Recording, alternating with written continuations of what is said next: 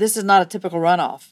In the general election, a little over 1 million absentee, like 1 million point something absentee ballots were requested. Already now, a month before this election, between 900,000 and 1 million absentee ballots have been requested. Okay? So move away from typical. This is not typical. This is the path to getting some decent health care. This is the path to getting the pandemic addressed in Georgia. These elections are life and death. The slogan still stands. Vote like your lives depended on it, because they do. Those are the things that touch home for people here.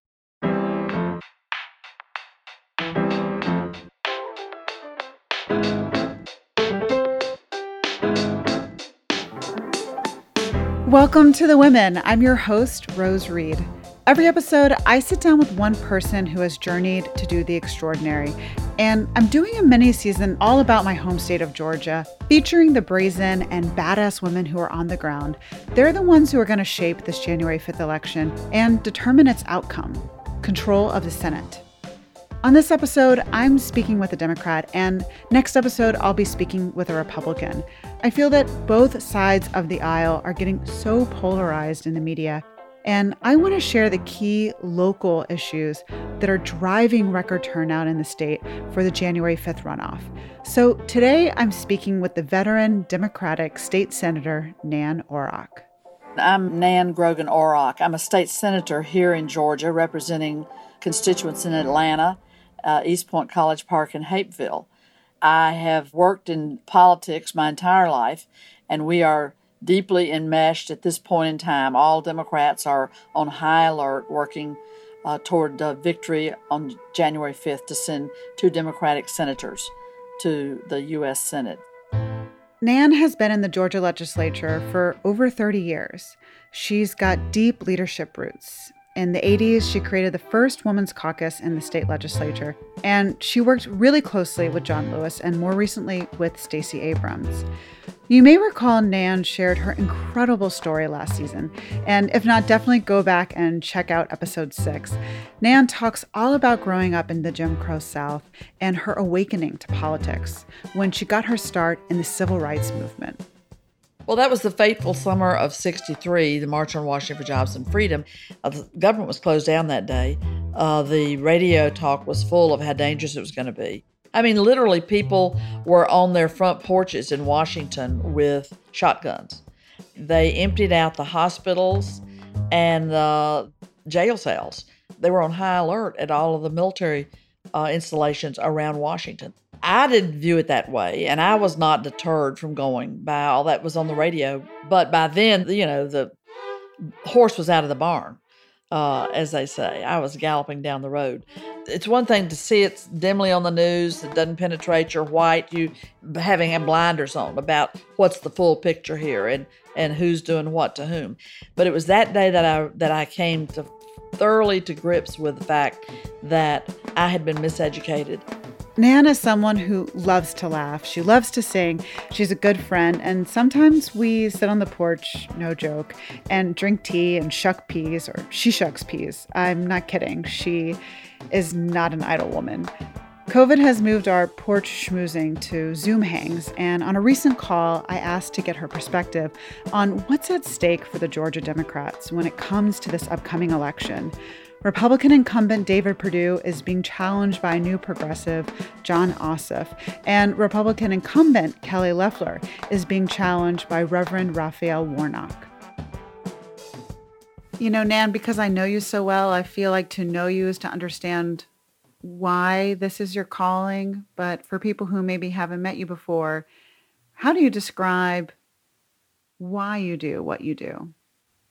I became active as a very young person, and I was motivated and encouraged to join the March on Washington in 1963 when I was doing a summer job with the government. From there on, I really committed myself to be on the right side of history, because that day revealed to me how miseducated I was as a Southern white female, and all that I had to learn and all that I did not know, and my deep ignorance around the plight of African Americans in America. I stepped into SNCC. I worked in the Deep South in summer of '64, and then was led from there to the anti-war movement, to the women's movement, to the trade union movement, and really developed skills as an organizer. I've found many ways to do that since 1964. It's a great span of time. And I've been in the House or the Senate of the Georgia legislature as a leading progressive there for some 34 years. And so that's why I do what I do. I understand that people can change history, shape history, and that people together can be a decisive force in moving us forward. So collective action, strategic work together, a building broad movement is the pathway to change. Frankly, I think that lesson is as important now as ever for people to learn it, to absorb it, and to act on it. I think so many people are revitalized in their civic action in 2020.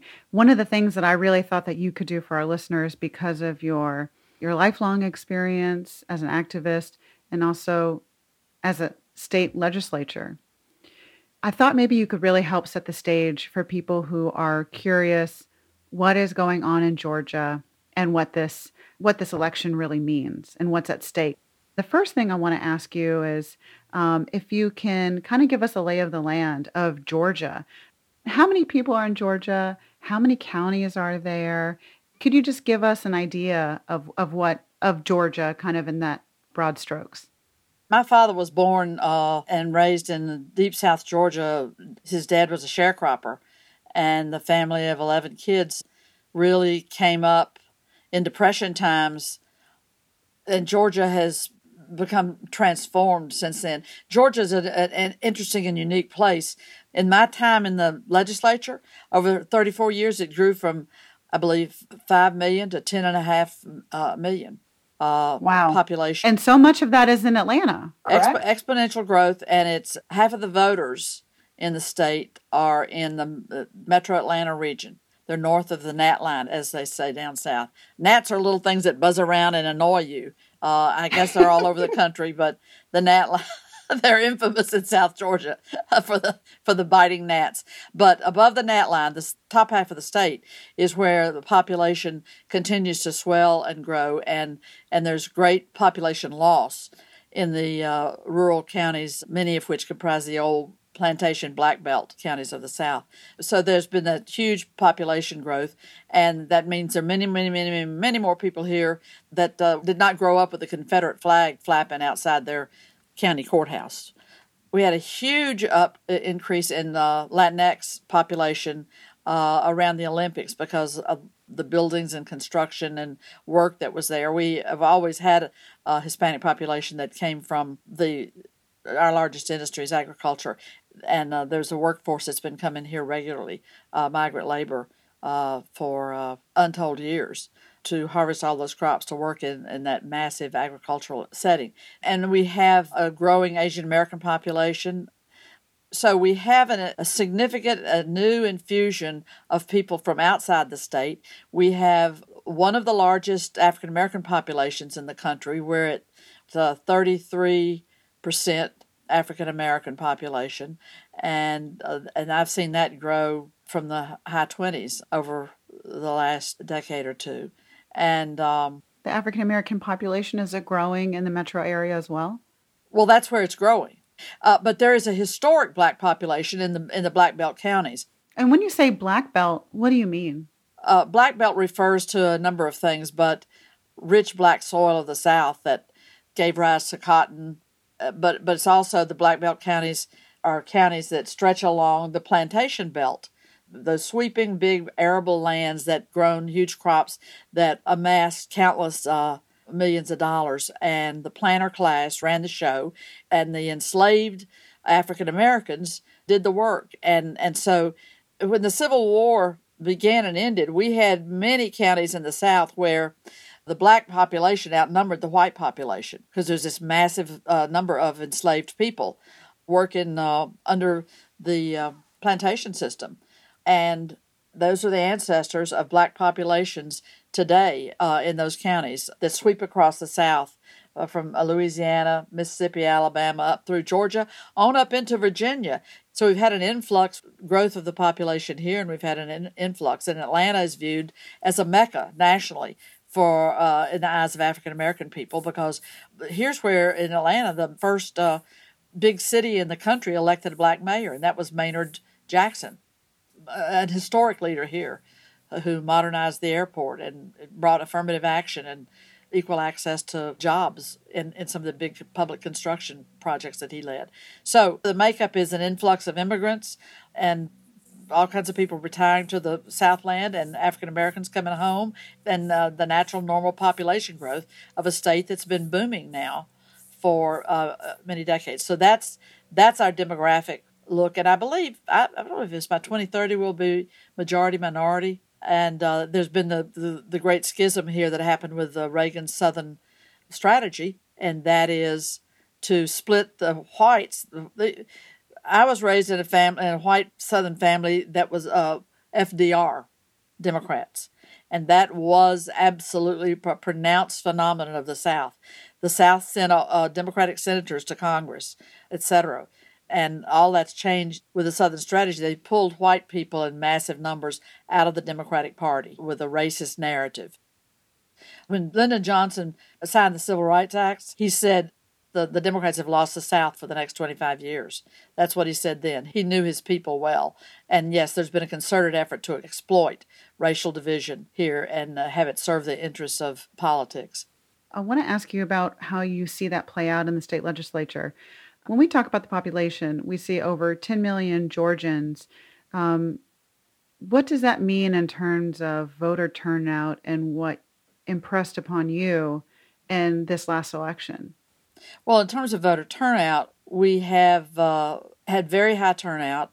There's been a concerted effort led by Stacey Abrams over the last 10 years to build the infrastructure to go and get the voters that have been left out of the equation. That is all across the state, to get the young people, to get African American people, other people of color, and progressive whites together voting in alliance for a progressive agenda for the state. And why right now are there 2 Senate seats up for grab in Georgia? Yeah, we had one long-serving senator with health issues retired early before his term ended, and that created a special election to fill the seat of Johnny Isakson.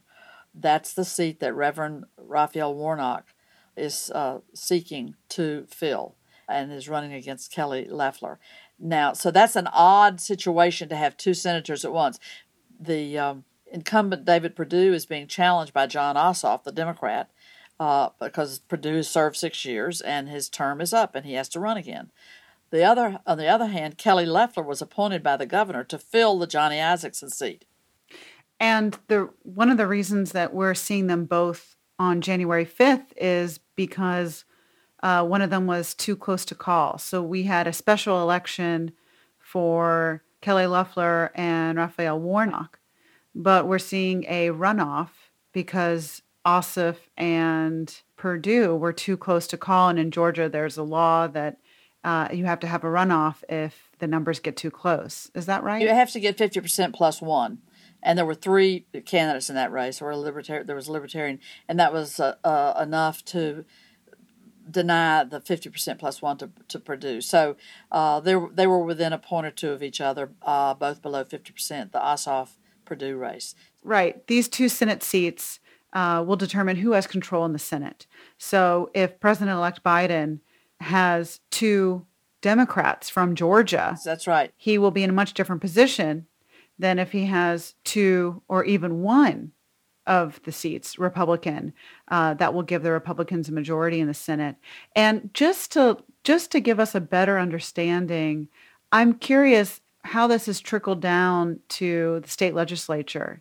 You know, you have kind of a unique position as a Democratic state senator. What does this mean for you and your job when you go to bed at night and you're thinking of your dream world, or, what does January 5th mean to you personally?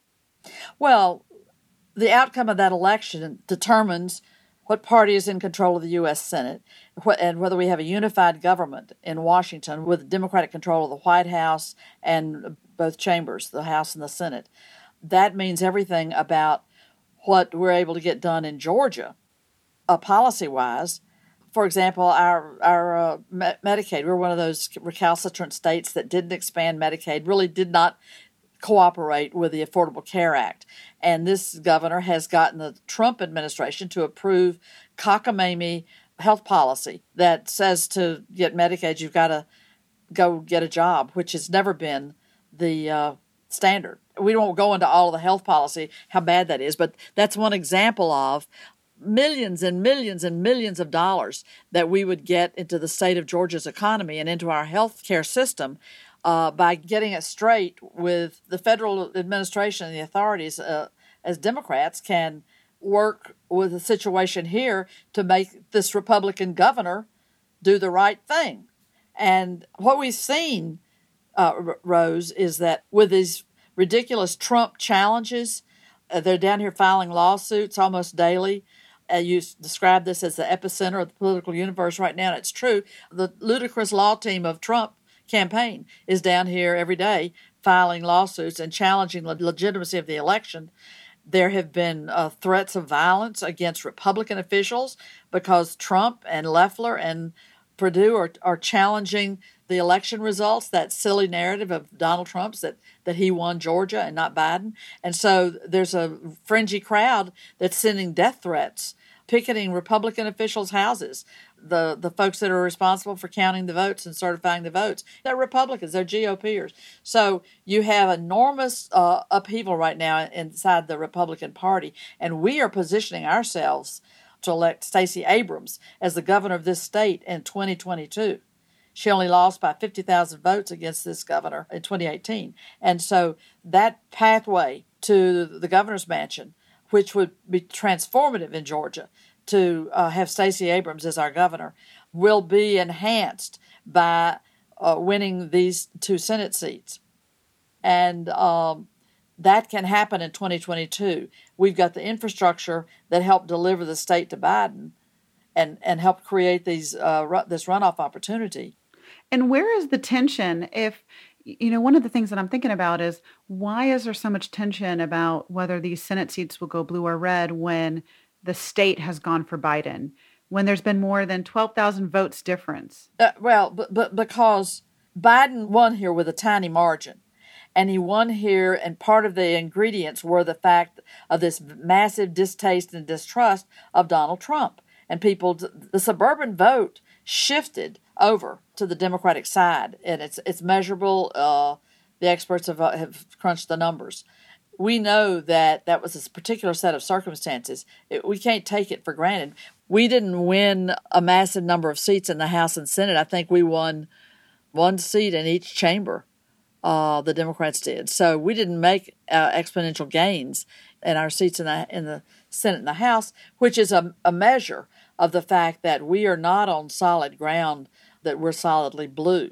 Do you think that Georgia voters are motivated by what's at stake? Because historically, runoffs have been very tough for Democrats to win in Georgia. We don't necessarily see the same kind of momentum for voter turnout, and the voter turnout that we have seen historically in Georgia has gone red.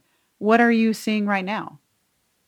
Well, the voter turnout delivered a Democratic presidential victory here, a historic 3-decade-long changing of the course. But we all know that runoffs can be really different than general elections. This is not a typical runoff.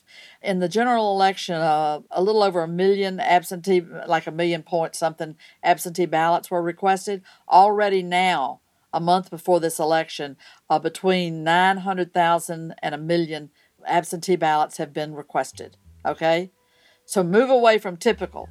This is not typical. This is the path to getting some decent health care. This is a path to getting the pandemic addressed in Georgia. These elections are life and death. The slogan still stands, vote like your lives depended on it, because they do. Those are the things that touch home for people here. After the break, we get Nan's take on the candidates, and she doesn't hold back.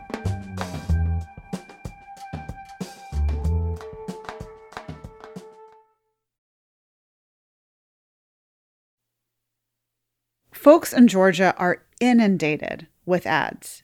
inundated. I feel like I can't turn on my car without hearing an ad that's about a specific candidate or getting out the vote. One popular ad is by Democratic candidate Raphael Warnock. If elected, he would be the first African-American senator from Georgia. He's the pastor of Ebenezer Church, the same church where Martin Luther King Jr. was also a pastor. Raphael Warnock eats pizza with a fork and knife. Raphael Warnock once stepped on a crack in the sidewalk. Raphael Warnock even hates puppies. Get ready, Georgia. The negative ads are coming. Kelly Loeffler doesn't want to talk about why she's for getting rid of health care in the middle of a pandemic. Right. I've known Reverend Warnock for 15 years. We're blessed to have this man running for this Senate seat. He came up hard. He was one of 11 children raised in the projects in Savannah, Georgia. His mother picked cotton in the summer. His father hauled junk and was a lay pastor. They were gritting it out.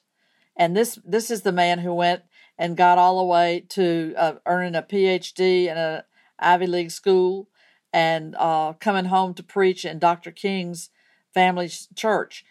He is an incredible human being and will always be there for the right reasons and knows the lives of ordinary people up against this multimillionaire who is spouting vicious. Right. Kelly Loeffler, I think, is one of the richest people in the Senate right now, if I'm not mistaken. You're exactly right. She bought herself a jet, to get back and forth to Washington. And she enriched herself, Perdue and Loeffler. They both got the secret briefings in January up at the Senate about the nature of this virus and what was coming at us.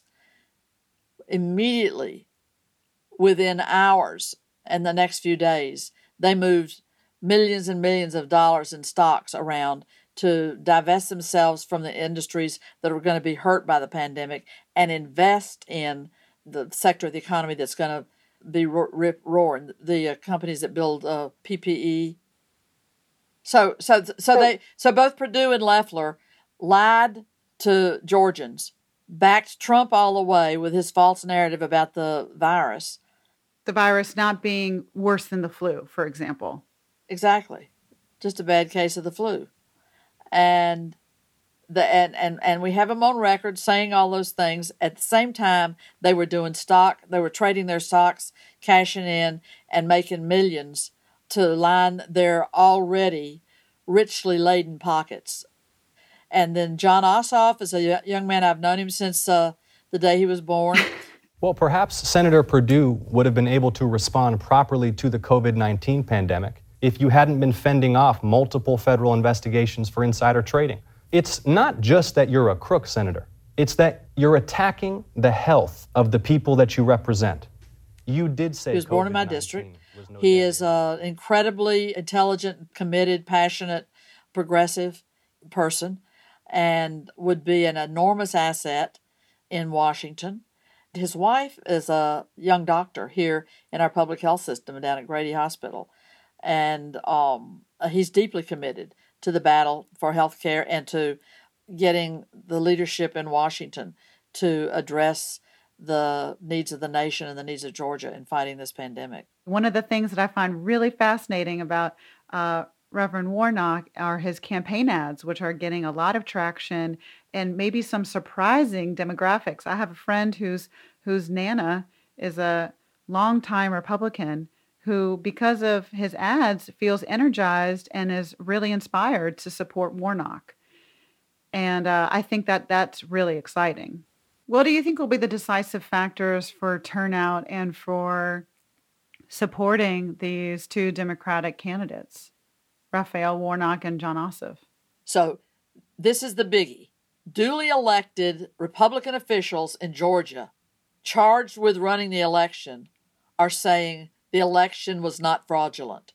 We've counted the votes 3 times. Joe Biden won Georgia. And all those election officials all across the state of Georgia, you think that they're not watching this? Their integrity is being challenged. All that incredible hard work that people do down on the ground in 159 counties of this state, I wonder who they're going to vote for. Are they going to vote for Loeffler and Perdue, who are saying that that the Secretary of State should be forced out of office? they're gonna have to think about that a minute. And plenty of them are Republicans. Do you understand what I'm saying? That's not small stuff. That's a huge infrastructure out across the state of people who give their life's blood to run these elections, worked long and hard, worked tireless hours, and it's been pointed out all across the country over and over as Trump has attacked elections. So they're attacking the governor and the Secretary of State here, and the people that want you to vote for them on January the 5th are telling you that it was a fraudulent election, that it's rigged. So how do you say that and then you say, come out and vote on January 5th? They're in a little hot mess of their own making. That's a turnout question. And in your history and spending 34 years in a mostly Republican-run legislature, have you seen this kind of faction among the GOP before? It's the deepest. There's always infighting among people with power, but this is profoundly dangerous for them because not only the stakes are so high. The stakes are so high, 2 U.S. Senate seats, and they're down here mucking around doing what they've always done, which is kowtow to Trump.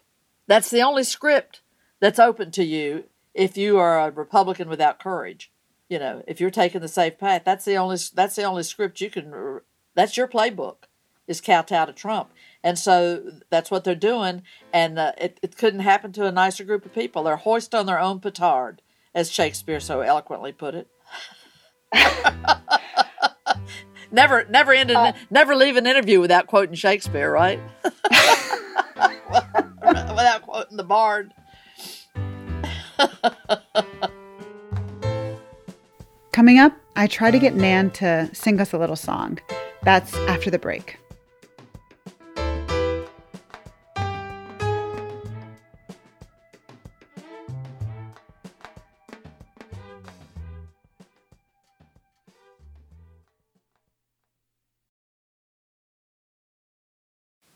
To kind of sign off, I was hoping for a quick round of Truth or Truth, our lightning round here on The Women. What's been your go-to relaxation cocktail during these busy times? Well, actually, you'll be interested to know that I joined Bourbon Women's Association. And I'm going to attend a Zoom session of cooking with bourbon. That's next week. And it's online. Anybody can join. Bourbon Women's Association. No, so if you ask me what my go-to drink is, I like bourbon. It's very commonplace in the South. We got to add some neat bourbon to our porch pea shucking time. That's right. Some neat bourbon. Listen to you.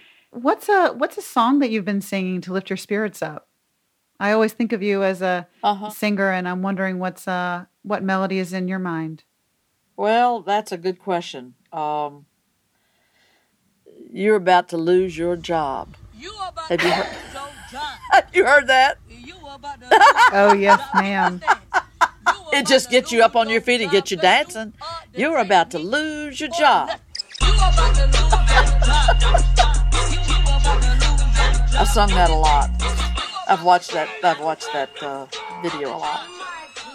Nan Orrock, the legend, the one and only. Thank you. Thank you, Rose Reed. It's been a pleasure.